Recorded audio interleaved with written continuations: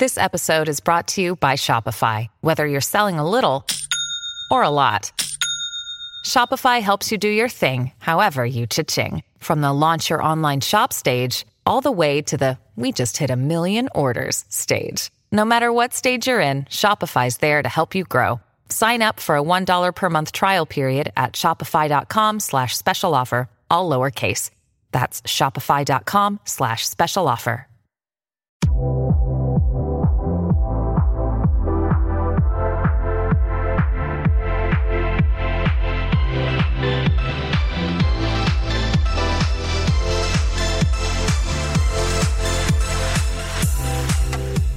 Today on Stick to Football, we are breaking down college football week 6. Yes, we are at week 6, and God, that is depressing. It is fall finally in Missouri. Connor's still rocking the hoodie. You would know that if you were watching this on YouTube, Bleacher Report's YouTube channel. Look for the Stick to Football playlist. Welcome to the Friday show. Mello and I kind of matched today. We are basic white boys today with our flannel on. I got my pumpkin spice latte over on the side from some coffee place that we won't mention. Did your guys' mom dress you the same when you were kids? This morning we did, yeah. I thought you meant today. No, because one, we were poor, and two, we were the same size, so Mello just stole my clothes. So there was no dressing us the same. No separate dresser at the Miller household. It was just who wants to wear which shirt today. Exactly. Yeah, today's my day to wear it. We do have some updates for you guys before we get into what's going to be a really fun show. Our Kansas City tailgate, we're just a couple days away. October 6th, Lot J. We will be taking over Lot J at 3 p.m. Operation Barbecue will be there. Our friends from Mid-America RV, we're going to have the tailgate RV there like we had at Ohio State, Michigan. It's going to be a great time. Come out, party with us. There's going to be food, there's going to be drinks. We're going to be recording the podcast live from there. And the Lot J crew, I didn't know this, they are legendary. There's going to be several hundred people showing up to this thing. They're like a big family that tailgates together every week.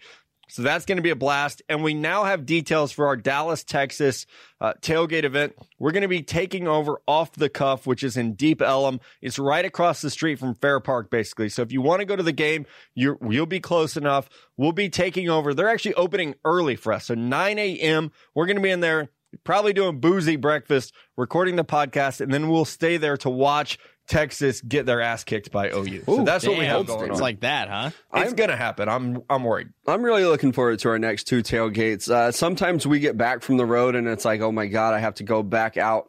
But going to Kansas City, pretty short trip for us. And I'm really looking forward to the Lot J and everything that they have to offer there. The high temperature is like 66, which is perfect. It's supposed to hold off on the rain. Very, very excited about that tailgate. And then the Texas OU one. We'll get to see Andrew Magnuson again. I guess that's all I have to look forward to see Mags and Tyler.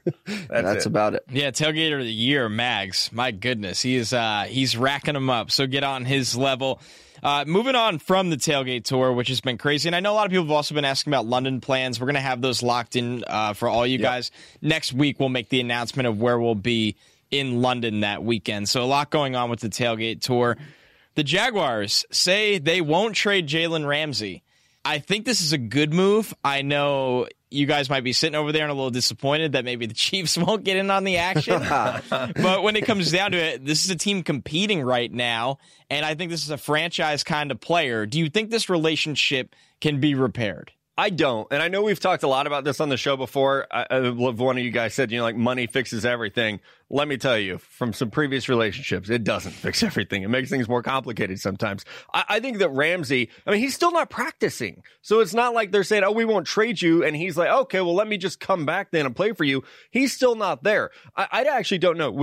Did the kid get born? He missed a game because of, for the birth of his child. I never saw a birth announcement. I never heard about that one either. I don't know if there's a kid or not. I don't know. Was there ever? Is this a Manti Te'o situation? Isn't that weird though? You would expect something. I haven't seen a kid yet. Maybe we're living in a bubble here and we just haven't seen the birth announcement on Instagram. Yeah. But I don't think that it's going to fix itself. I really don't. When a player says, I want traded, and then he has been injured or absent ever since, I feel like they're getting to a point where, and I actually wrote about this for Scouting Notebook tomorrow, and I'll steal my own content and tell you what I said. Jalen Ramsey is under roster control for 7 years if the Jacksonville Jaguars want him to be. They have a 5th-year option, and they can franchise him twice. This is his chance to get out of town if he wants to. So this is it. This is his shot. And if he really wants out, if it's really a broken relationship, he has to stick to his plan here. Yeah, I agree with you. I do think that money can fix most things. He might not come back and say, I love being in Jacksonville, but I do think that they could throw money his way and get him to stay because he is under roster control for a long time. And when the owner's coming out and just blatantly saying, we're not trading this guy, I believe him. I don't think he's bluffing here. If he really wanted to move him, I think he would. So we'll see what happens with Jalen Ramsey. If I were betting on it today, I think that he will suit up for the Jaguars again this season, especially with the way that they're playing. They might be a playoff team, and I just don't see Jalen Ramsey being the competitor that he is, sitting out playoff games. I don't think this is going to be an AB situation where he's, chucking up the deuces on week 17 and standing on the sideline for a half of a game. Yeah, maybe he has hopes he goes to a team like Kansas City or like the Eagles. I think Jacksonville ideally would trade him out of the conference. But listen, if Gardner Minshew keeps leading them to wins, at what point are you just like, hey, this team's winning right now, I'm going to come back, I'm going to worry about me, and then we'll worry about this in the offseason. Hopefully they can get to a point where that's the solution rather than if you're Jacksonville right now, why do you want to how big is his market right now? There's only so many teams that are willing to give away first-round picks, and the contract situation and the cost for him is gigantic. And I think there's been all the rumors around the Eagles because they need corner help, and they are believed to be a contender. But at the end of the day, this is probably not the ideal time to trade him if you're Jacksonville. Yeah, especially when the owner, Shad Khan, comes out and says, we don't want to trade him. Let's move on, though, to the quarterback position in Jacksonville. I think this is a really interesting question for what we do here at Stick to Football. If you guys, if Tom Coughlin steps aside and says, Mello and Connor, we want you to come around the team, you have to make a decision very soon on Nick Foles or Gardner Minshew. Nick Foles was the prize of free agency. They signed him to a starting quarterback deal. But then you get Gardner Minshew, who has been red hot. But Nick Foles signed a 4-year, $88 million contract. What do you guys do moving forward at the quarterback position? I already know what I would do, and I think you guys know what I would do. But I'm interested to hear your take on this. I don't think you do have to move on from Nick Foles, though. I think you let Minshew play out this season and see if he can kind of ride this train and keep up what he's doing. And if he can, then all right, maybe he's our starting quarterback. A la the Seattle Seahawks when they paid all that money to Matt Flynn and then went and drafted Russell Wilson. He won the job. He was the better quarterback. That's working out for him okay. Now, that big contract is going to be hard to move. If you're Nick Foles, maybe at the end of the year, you explore teams with like Cincinnati or you see who wants to come and offer you something for him.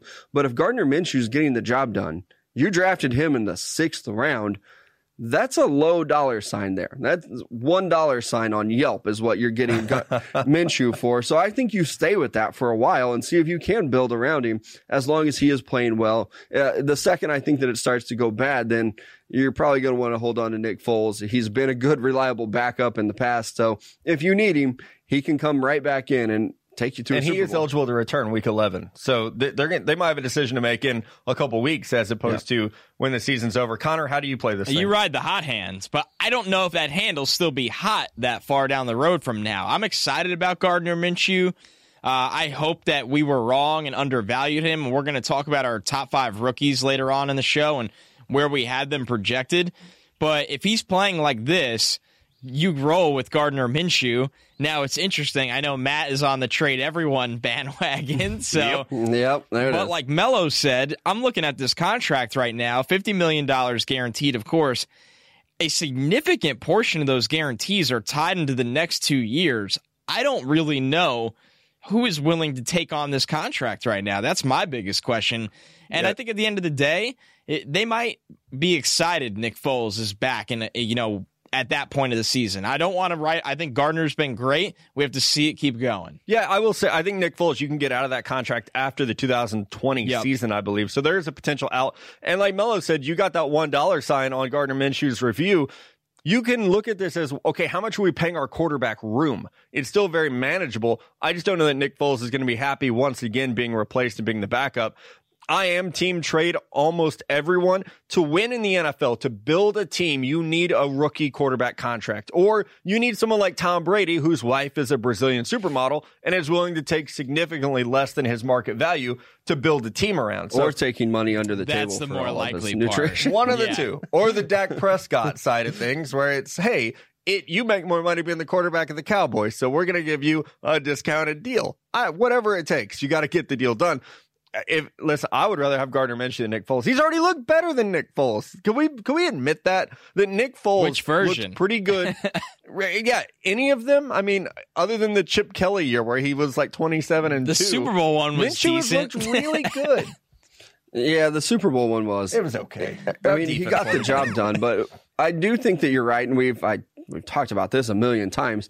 Being able to build a team around a rookie contract is a lot better. And if you're looking at your quarterback room and you're allotting so many dollars, you're probably still set up okay. You're happy with a 6th-round quarterback and a guy who's making $88 million over the next 4 years. You can build around that, but I do think that if you're going to keep a guy like Jalen Ramsey around, and if you can get somebody to come in and take Nick Foles off your hands, then okay, let's wash our hands of that deal. We have our quarterback in place, but also, like Connor said, it's been 4 games. Let's see what we have with Gardner Minshew before we build our future and plan around him. That passer rating through 4 games is like a record high. It's impressive. Yeah.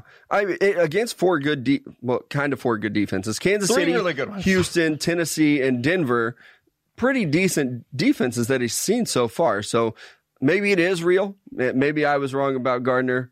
We'll find out. Yeah, we'll get to that in the next in 2 segments, actually. All right, Saquon Barkley continues to defy the odds. I don't understand genetically how this is a real human being. High ankle sprain 2 weeks ago. Today, the walking boot is gone, number 1, which I don't know how that's even possible. And then he's out running around cutting.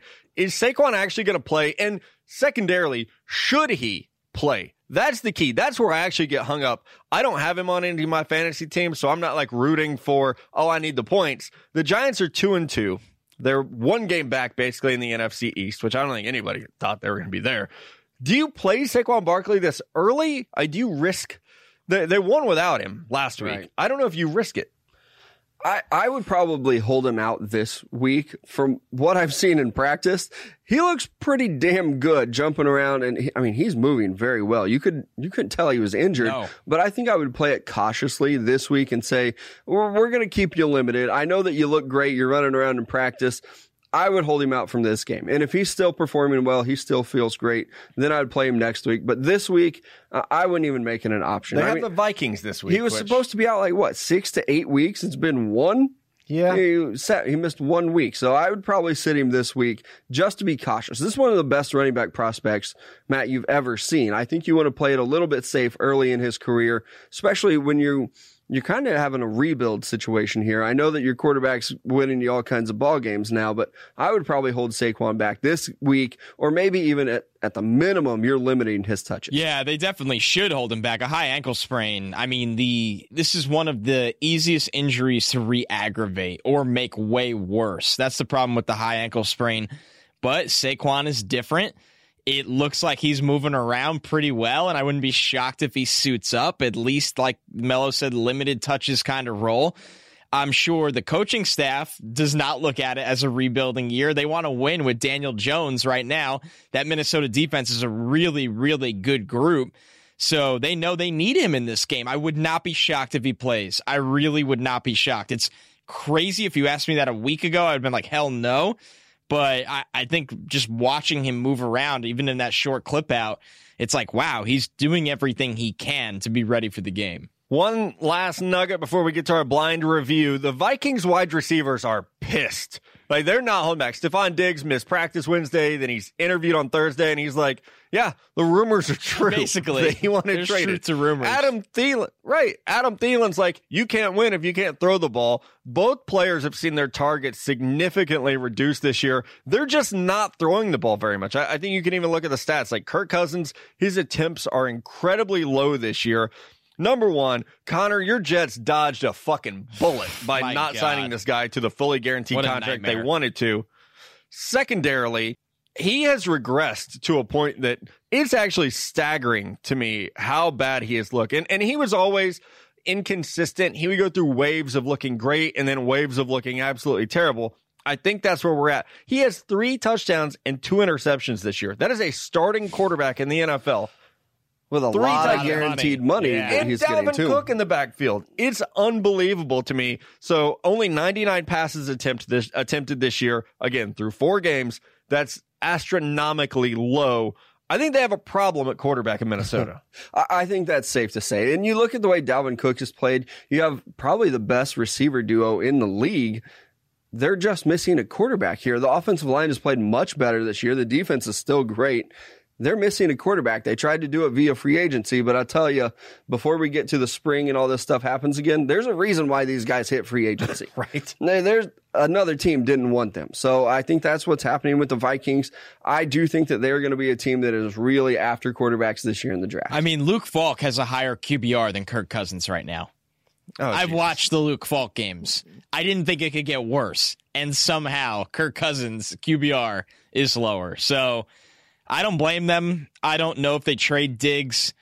I don't know. Those guys, though, that should be furious because they're getting nothing right now. They are completely underachieving, and they got a matchup against the Giants secondary that they should each see 10 targets in that game minimum. Yeah, it is going to be fun to watch because, God, the Buffalo Bills would die right now to have Stephon Diggs. So it will be very telling to watch. Let's get to blind review. Mello, Rams at Seahawks Thursday night. If you're new to the show, we record on Thursday afternoon, so we don't get to watch the game. But damn, we want to talk about it. But it doesn't matter because we already know what's going to happen. That's how smart we are here at Stick to Football. And I'll tell you, I'm very impressed with the Seattle Seahawks, what they were able to do against the Rams. They're moving the ball very well, coming away with a big win here for Seattle.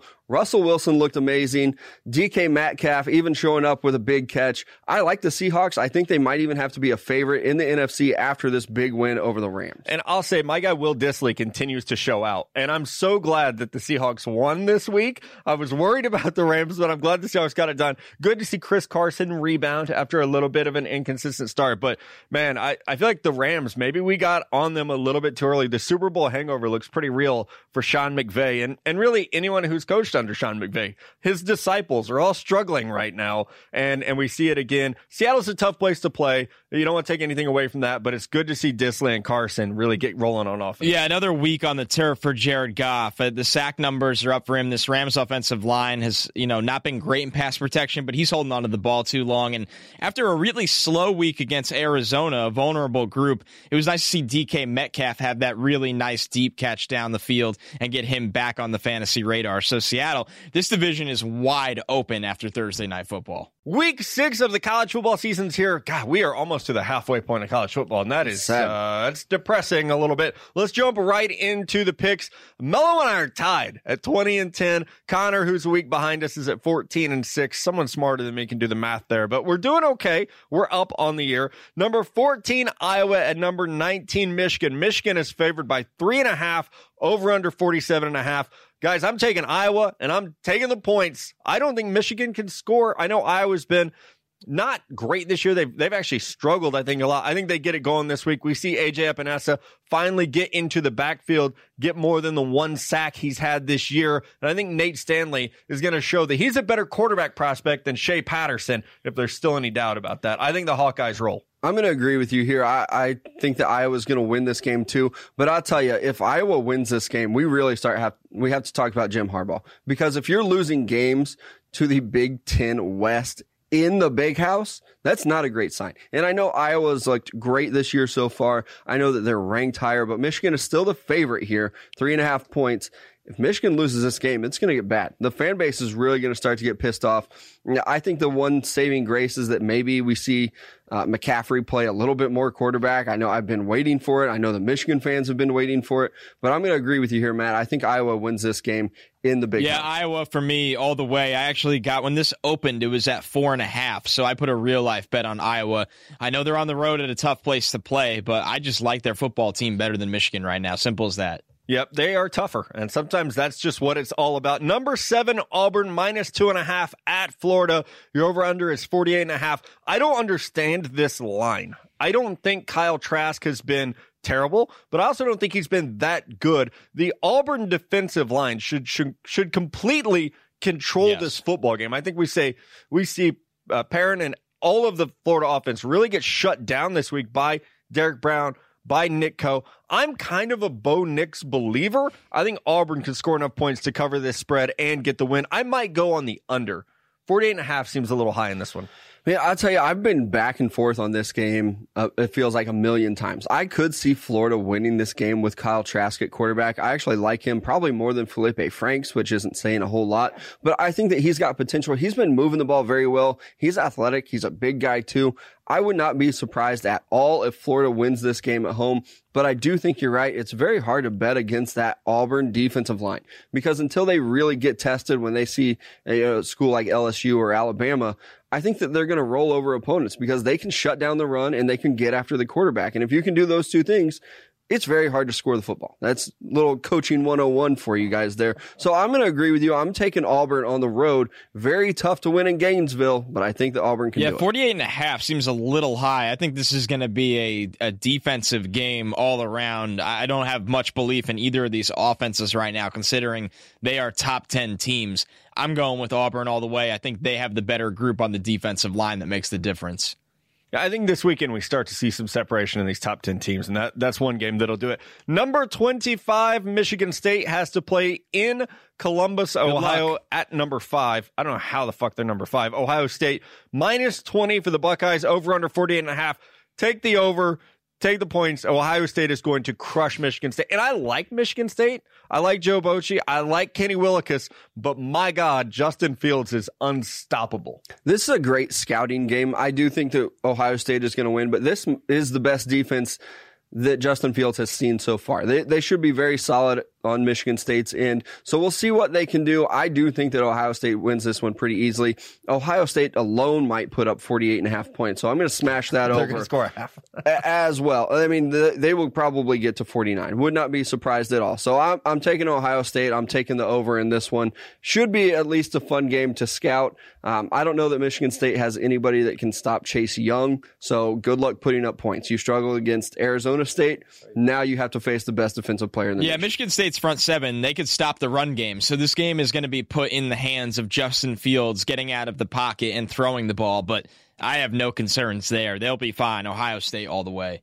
Cal at number 13, Oregon. I think Oregon is overrated. Very. This line is minus 18. The over-under's 46. I actually don't either. And I started to say this to you guys before the show. I'm picking Oregon, but I could see this being an upset because I think Cal's defense is very underrated. I think Oregon's offense is very overrated. So keep an eye on this game as a potential upset.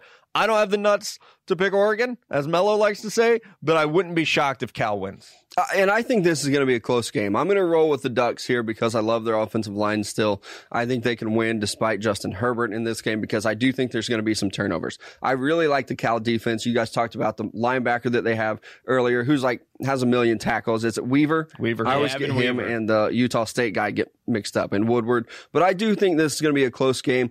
I would probably take the under, and there's no way in hell Oregon wins this by 18. Yeah, I feel like a coward for picking Oregon in this game, but I do think they win. I just can't get over this line of 18 points. We're out here saying that Oregon is going to beat this Cal team. The defense has been very, very impressive by two touchdowns and 2 field goals, almost 3 touchdowns. What? Where is this number from? And if they cover it, I mean, good for them. I'm betting against that, but I'll take Oregon. Last one, guys. Number 15, Washington, minus 16.5 at Stanford. God, Stanford has fallen this year. The over-under is 51.5. Jacob Eason has been close to perfect this year. Stanford, they do have our guy Paulson Adebo at corner. That's going to be a nice little matchup to see those two, but I think Eason probably just avoids him all game. We've seen the arm talent for him. The only question I have about this one is it's on the road. It's in Palo Alto. That could be a very tough place to play. I still love David Shaw, but I'm picking Washington. I would just stay away from the line in this one. I don't feel like this is one of those games you bet on. Yeah, I'm going to take Washington, but I don't think it's going to get out of hand. Not to 16.5. I do think that we might see a 2 touchdown difference here or a double-digit win from Washington, but they have one great player this year, and that's Paulson Adebo, and he plays corner. Scheme around him. don't throw to his side of the field. Run the opposite way. Whatever you have to do, you can take him out of the ball game. It's not like he's a linebacker or a rush end or anything like that. So I am going to take Washington. I do want to see Jacob Eason. He's not playing at midnight here Central Time, so that'll be a nice look for Washington and the Huskies. Yeah, I think this Washington secondary is the real deal, and they should eat the Stanford passing game alive. Now, what I will say is the only defense we've seen Eason struggle against this year was Cal. So can Justin Herbert step it up and have a big game against a defense that has fared well against a pro prospect? I don't know. But it'll be very interesting to see in terms of this game. Washington rolls all the way right over Stanford. All right, boys, we all agreed on these 5 games, which is kind of boring. So let's spice it up a little bit here. The super underdog locksmith game of the week to bet your money on, because I don't have the nuts to bet my own money on. I'm going Cincinnati over your favorite school, UCF, the national champions. They're playing on Friday night in Cincinnati. I don't know if you gentlemen have had the chance to look at that Cincinnati football field. They painted that motherfucker black. Yeah. They're going to get a blackout in Cincinnati. I like their odds. Cool weather, Florida team coming up to Ohio. I like Cincinnati. Put your money on it. I don't have any money. I don't have the nuts to do it, but you should. We are going to spice up your top 5 this week. You're going to get the top 5 rookies so far in the NFL season, but we wanted to go a little bit farther than just yelling 5 names at you. We're going to call out ourselves a little bit here. We're going to put the nuts on the table and say, hey, these are the top rookies, and this is where we had them graded. So a little bit of accountability time here at Stick to Football. I'll kick us off with my top 5 guys. We're going to go 5 through 1. I don't know if we talked about that before the show, but here we go. Number 5 for me, Josh Allen, drafted by the Jacksonville Jaguars. I had him at number 3 overall. I think he's been everything that they hoped that he could be so far this year. A weapon, really, in all 3 phases of the game, which is what we saw at Kentucky. He's getting after the quarterback. He's making tackles. I look at him and I wonder how the hell the Oakland Raiders drafted Cleveland Ferrell over him, who's been very, very quiet so far this year. So I think we've only seen the best to come for Josh Allen. He looks really, really good. So I feel like that one I got pretty right on. Number 4, I got Brian Burns, who just won Defensive Rookie of the Month for September. He has looked fantastic. I had him 17th overall, so maybe a little bit early on him, or a little bit low, on Brian Burns, respective to how good he's looked so far. The speed, the length, the hand usage, they're all there for him. And his lean build has not been the issue that I really thought it would be. That was my only question mark about him was, did he have the power to make an impact in the NFL? He definitely has. Chase Winovich, the guy who I gave my Rookie of the Month vote to on the Wednesday show, he has 3 sacks this year. I had a round 2 grade on Winovich, and someone who I should have moved up, especially after our interview with him, because I really loved his mentality. He tested okay, but not great. And I think that, honestly, like what got in my head was I felt like he had so much talent around him that maybe some of those guys were scheming him open. Like defenses would focus on a Rashawn Gary and Devin Bush, and he kind of got left at times. But his production so far, albeit in like a rotational role, has been very, very impressive. He looks like a steal for the New England Patriots, where they got him in round 3 at pick 77 overall. Number 2, the man, the mustache, Gardner Minshew. I had a round 6 grade on this dude. Just did not think that I can actually read my scouting report. I said that he had great leadership, great character, great intelligence, but he was small and didn't have a big enough arm to ever be more than like maybe a spot starter in the league. He has outperformed that, as we said earlier in the show. His passer rating is record-setting for a player in their first 4 games. He has looked tremendous. And then the number 1 player, Scary Terry McLaurin, I had a round 2 grade on him, but I had a low round 2 grade, not like pick 33 or anything. But he's been a vision, man. And I liked Paris Campbell more than him. If you told me or asked me a month ago, hey, which Ohio State receiver looks better so far, I would have said Paris Campbell is who I would have put my money on. But Terry has just been special getting open down the field. Sucks he's a little bit banged up now. Hopefully we see him bounce back from that quickly, because I think he's probably your front runner. Well, no, Gardner Minshew would get Rookie of the Year because he plays quarterback. But McLaurin would be your offensive Rookie of the Year right now. Yeah, and that's why I'll start with my list here. A lot of the same guys, only one difference. I'm going Brian Burns at number 5. I really liked him coming out of Florida State. I love this edge class that we had last year. I had him as the number 5 edge rusher, though. I thought Montez Sweat, I like Cleveland Ferrell a lot better. Bosa, Allen, I really liked all those guys, but I was a little bit low on him, but I still really liked him, even at pick 17 here. I was on board with that pick, and he has outperformed because I remember watching his early tape at Florida State and be like, this guy probably weighs 225. That's not going to play in the NFL, but he put on weight and he plays well with it too. A lot of guys can come into the combine, they'll put on weight so they can weigh in, they won't run. He's held up very well with this weight. He's playing great, 2.5 sacks already. So he's at number 5 for me. Chase Winovich, we all should have been higher on him. I think we flirted a couple times with putting him in the first round with some of our mock drafts. Yeah. Turns out he probably should have went there. Just 32nd overall to the Patriots. They shouldn't have waited for him, but he has played outstanding. He's a perfect fit for that scheme and what he's doing. I think that he's a guy who's going to keep playing at a high level with the Patriots, and I love what he's doing. Next guy for me, I'm going Devin Bush, who I had as linebacker number 2 right behind Devin White. I love his athletic ability.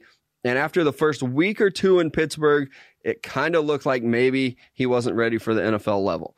But I really think that this is catching on for him now. He looks a lot better in coverage. He's leading all rookies in tackles, I believe. I should probably double check that. But I really like the fit here with Devin Bush. I like the way that he played at Michigan. I think he's going to fit in just fine with the Pittsburgh Steelers. Number 2 for me, it's got to be Scary Terry. I loved him coming out of Ohio State. I remember seeing him at the Senior Bowl. Everybody was talking about Isabella. Everybody was talking about that Penny Hart. And these are going to be great, exceptional slot guys. And it was like, wait a second. Who's this guy who's dominating? Because we're not talking about him enough. And it was Scary Terry McLaurin, who has been exceptional. The Redskins pick him up in the second round. Looks like a genius pick right now. Hopefully he does get healthy, because when he is on the field, he looked like their number 1 receiver. He had 5 catches, 125 yards in his first NFL game. 5 catches, 62 in the next with a touchdown, 6 catches for 70 yards in his third game, touchdown in every game. I hope he gets healthy. Him and Dwayne Haskins working together could be very impressive because they already have that camaraderie, that timing. And number 1 for me, I'm going with Gardner Minshew. This team needed a quarterback. We talked about it all offseason, and they got one with pick 199, which is a pretty special draft place, especially when you're replacing a veteran quarterback who took his team to a Super Bowl and now injured. I think I've heard this story before. I just don't recall it. But I love what Gardner Minshew's doing. We will see if he can hold up over time or if this is just a flash in the pan. Once people get some tape on him, defensive coordinators might learn how to shut him down, or he's just going to keep balling out like he has been. So Gardner Minshew, number 1 for me, probably is going to win Offensive Rookie of the Year. Yeah, he's been insanely impressive. So impressive that I actually left him off the top 5 because I think he is the undisputed top rookie so far. And I think it's a little easier when you're statistically to lead the pack as a quarterback. So Gardner would be my undisputed number 1. I actually had him in this late 6th round. So he is blowing away expectations. But number 5 for me on my non-quarterback list, Chase Winovich. I actually got him right in there at 32nd overall. I, like Matt said, enjoyed talking to him so much. Just thought he was very athletic on film. He's been very good so far, already 3 sacks in New England. I love what Chase Winovich could do, and I think he's going to be a part of their defense for a very long time. And number 4, this is an underrated one. Hollywood Brown actually has more receiving yards than Scary Terry already, but there's only so many targets on the table. That week they beat the Dolphins. I think he played 8 snaps because they don't want him to get hurt again. They don't want to run him into the ground. I love the steps Lamar Jackson has taken this year, but he's not this top 5 pocket passer in the NFL right now where Hollywood Brown's going to get all those targets. So for Hollywood, he's been phenomenal already, the amount of receiving yards that he's had.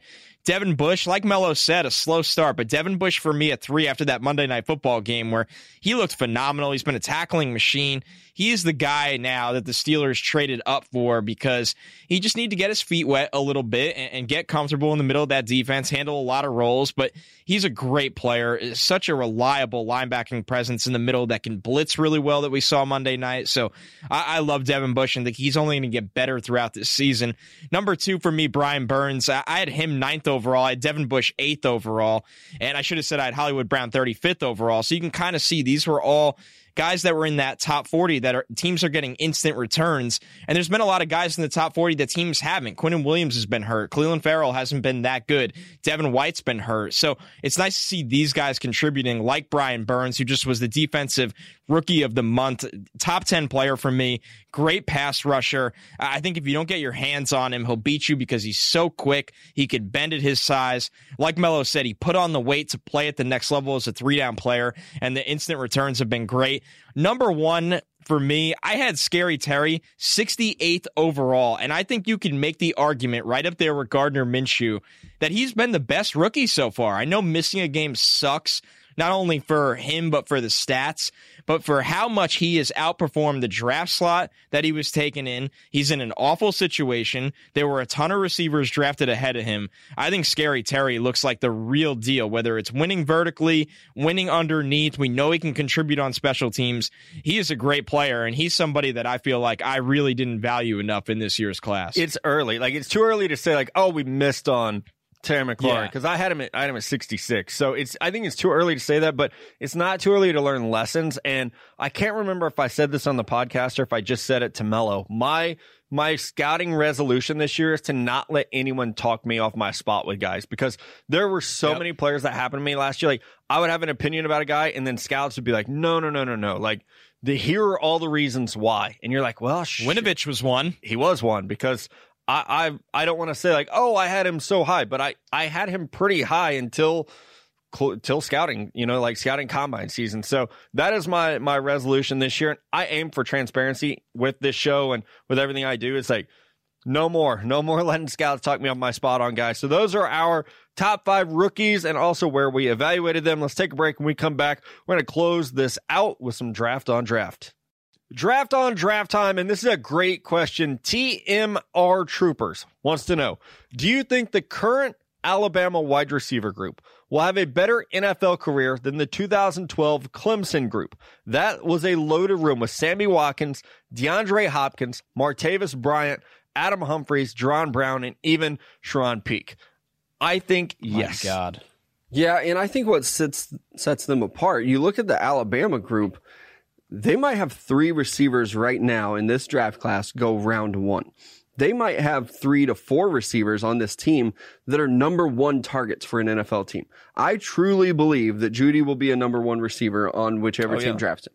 I also think Henry Ruggs will be. I really like what he's doing at Alabama. I think that a lot of people were just taking it in Jeudy and looking at him, but Ruggs is legit. And guess what? Devontae Smith, he's coming on strong too, where I told people he's probably like a 2nd or 3rd rounder. I did a mock draft on my own. I had him in the 1st round.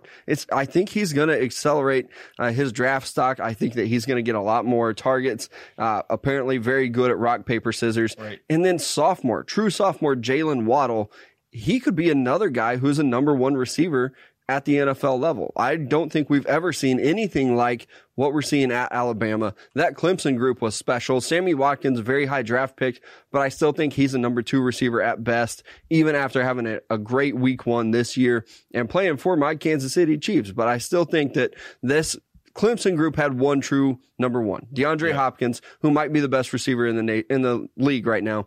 But you look at Alabama, they might have 4. I should probably take a look at the freshman that they brought in, because that is a special what's group. His name? Michie? Yeah. They love John Michie. They believe that he's like the next one. I think it's easily Alabama, because like I've said it. Judy's if he's not the best receiver I've ever evaluated, it's Julio Jones. And they're really just different species of wide receiver. Like you said, Melo, Sammy Watkins, I loved Sammy. He was my top receiver in that class.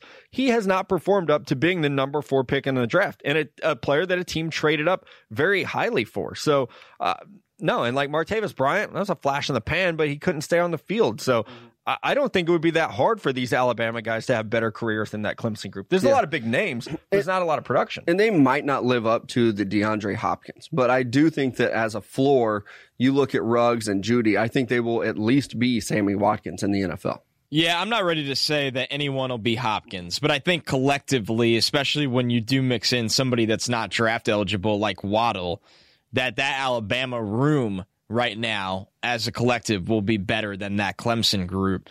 And I think you almost have to weigh it against the current Clemson group, because I think T. Higgins and Justin Ross can be NFL #1 wide receivers. They're absolutely phenomenal. So I look at Jeudy. He's really good. I'm not going to get into the game that a lot of people are right now. Is Jeudy even the best receiver on his own team? Yes, he is. That's the dumbest fucking thing I've ever heard. I love Ruggs. I love what we've seen from Smith. They're great players. They're not Jeudy.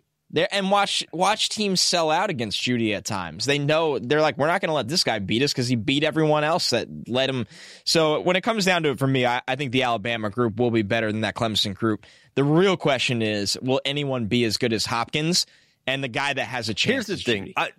I'm going to go down a rabbit hole because that pisses me off. Devonta Smith had a great game. I don't think Devonta Smith is a great wide receiver yet. Like Mello said, he has the potential to become one. Jerry Jeudy won the Blitnikoff last year when dudes were breaking catch records. He was still like, he had 68 catches. They're like, this is by far the best receiver in college football, hands down. Yeah, and these guys are getting looks, they're getting targets because people know you have to shut down Jerry Jeudy. You're going to have to bracket him over the top. He's taking 2 defenders. He's very special. He doesn't have Ruggs' speed, but Ruggs doesn't have that route running and the control of his hips and the hands that Jeudy has. It's a very special group. You can like all of them. Yes. That's a little insider trick there. Yeah. Oh, you can actually like more than one player. All right. Jeremy Godden wants to know, when it comes to building a defense, what do you feel needs to be the strongest part, the front seven or the secondary? So I actually thought a lot about this today because I don't have anything else to do. I think it is easier to find pass rushers than it is to find corners. So to find a great pass rusher, not to say that it's easy, but I feel like it's an easier scouting process of like, guess what? Chase Young's really good. I feel like finding corners, even when you can identify them correctly, they just don't come along very often. Look at last year. The only corner drafted in the first round was DeAndre Baker, and he's looked like shit so far this year. So I think it's harder to find a good corner. I would rather have a great secondary that can cover for 6 seconds and let me manufacture a pass rush like New England. I'll throw third-round picks like Chase Winovich at you. I'll throw undrafted free agents like Rob Ninkovich at you all day long, or Kyle Van Noy, who the Detroit Lions didn't want. I feel like you can find athletes who can get after the quarterback if your coverage is good enough. Yeah, I agree with you, and I coach secondary, so I love the safety position. And I think if you're looking at this from an NFL standpoint, I actually think the secondary is more important because, like you said, it is a little bit easier to maybe find guys that you can plug and play at that edge rusher position. You can mix them up with getting some D tackle pressure and things like that. So I'm going to say in the NFL, it's just so pass happy that the secondary is probably going to be the more important. Maybe I'm a little bit biased there because I love safeties. I think with the way the rules are, I go the other way. I would rather have a great front seven. I just think even the great corners in today's NFL can't play the position the way they should be allowed to. They'll get flagged. They'll get beat eventually. It's just the way the game's designed. I'd rather have the premier pass. I would rather, let's ask it like this. Would you rather have Khalil Mack or Jalen Ramsey? I don't know. That's a tough one. I'd rather have Khalil Mack. I love both. Like, it's... Or whoever you think the top corner Ramsey, is. I just think, for me, I'd rather have the premier pass rusher because now they get called for roughing the quarterback nonstop, so it's almost evening out at this point. You can't play any defense. I just think you can't play any pass. All right, let's switch it up. A fun one. It is Spooktober, as I like to call it. The spooky season. Spooky season. Jeremy Brown wants to know, what is the scariest movie of all time? I'm a scary movie nerd. I love scary movies. Whether it's with my kid or my girlfriend, that's what we do. We watch scary movies. Emmett is 5 years old. He's 6 now. 6 years old. Yeah. Has Emmett seen The Shining? He was in it. Yeah, he was. Yeah, he walks around going red rum. I think I have 2 answers for this. I feel like old scary movies aren't scary. It's like The Exorcist is fucked up, but it's not scary. The one movie that I've seen recently that actually affected me was The Strangers, because that shit could happen. I don't need scary people in burlap sacks. The scariest line in that movie is I don't even remember because I've watched it once and it was years ago. And they're like, why would you do this? Because you were home. Exactly. That shit's fucked terrifying. me up. Yeah, that's a good one. And then Insidious was really scary too. I don't think I saw that. The second one got bad. Like, it got like hokey. The first one was good. Yeah, this was like in one of my replies you to want me tweets. to stop now? Okay. And a lot of people were saying Hereditary. That movie was dumb. I haven't watched it. I haven't seen I'll tell you, the trailer scared the shit out of me. I even tweeted out Wednesday night. I was like, I'm feeling brave. Give me a scary movie. Nope. I watched the trailer and I was like, I'm not ready. Not brave. My daughter tried telling me Hereditary is like the scariest movie ever. So we watched it right when it came out. We rented it at home.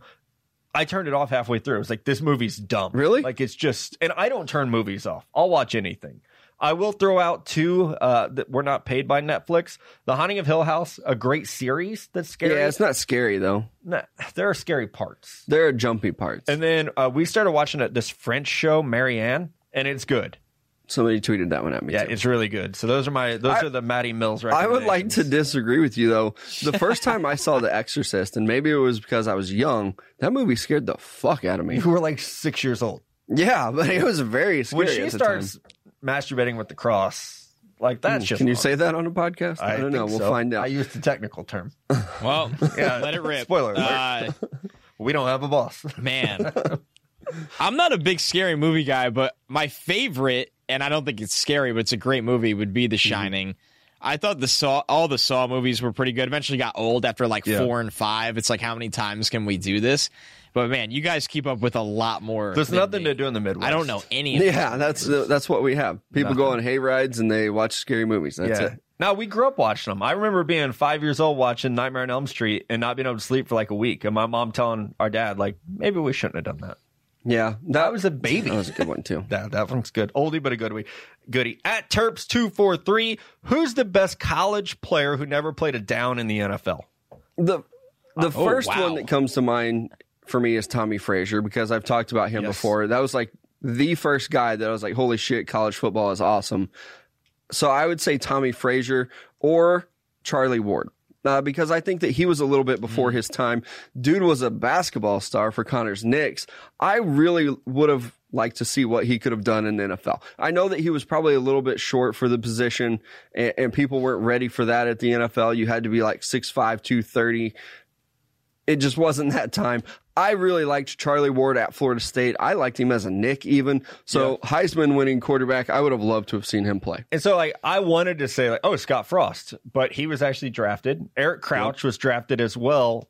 You took two good ones. How about Jeff Samardzija? Oh, yeah. That ended up pitching, but he was a great receiver at Notre Dame. I thought he could have been a first-round receiver. Oh, yeah. But then decided to be a pitcher and make a hell of a lot more money. I loved him at Notre Dame. I hate him as a baseball player. Really? Probably because he was a giant. He was awesome at Notre Dame. Like he caught. He made Brady Quinn a first round pick. They had a really good receiving. You're right. That's 100% right. He did. Oh my God, Samardzija was great, and he's kind of tailed off. I know he had a good bounce back season this year, but he got that giant contract. And he's okay. Was just he made the right average. decision though. Oh, for sure. He did. Yeah, he did. And a lot of people were hating on that decision at the time. They thought he should play football. Yeah. Yeah. So many good stories there. Great question. You know a random fact? Did you know that Billy Beane was recruited by Stanford to replace John Elway, but he was drafted in the first round by the Mets and played baseball instead? Yeah. He was a great high school quarterback. He should have went to Stanford. Career probably would have been different. Man, you're getting recruited to replace John fucking Elway. Well, he drafts better than John Elway does. That's for damn sure. He could probably find a better quarterback than John Elway. Maybe he should cross over. And on a discount budget, too. Right. Andrew Magnuson with our last question. The 2020 draft class is loaded with offensive skill players. Out of the quarterbacks, running backs, and receivers, which position do you expect to see the most shakeup near the top between now and April? I don't think there will be a change at my top quarterback or wide receiver. And at running back, I have Swift and Taylor tied. Yeah. For me, it's wide receiver by a mile. I can see like 2 through 7 changing. Right, that's what I was going to say. Even with the quarterback, too. Yeah, not Judy. I'm pretty solid on Tua. I have Swift and Taylor tied.